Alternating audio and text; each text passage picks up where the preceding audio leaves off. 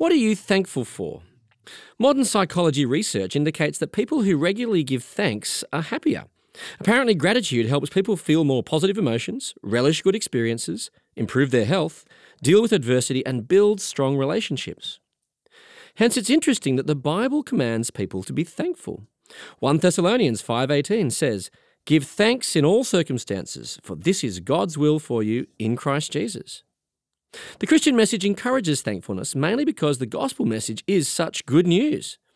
Though undeserving, Christ died for sinners to provide forgiveness and freedom from sin and peace from all our mistakes and failings.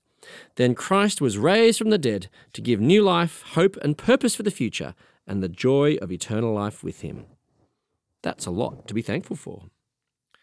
This is Rob Martin with God in 60 Seconds. To open up more space for reflection and conversation about God, go to thirdspace.org.au.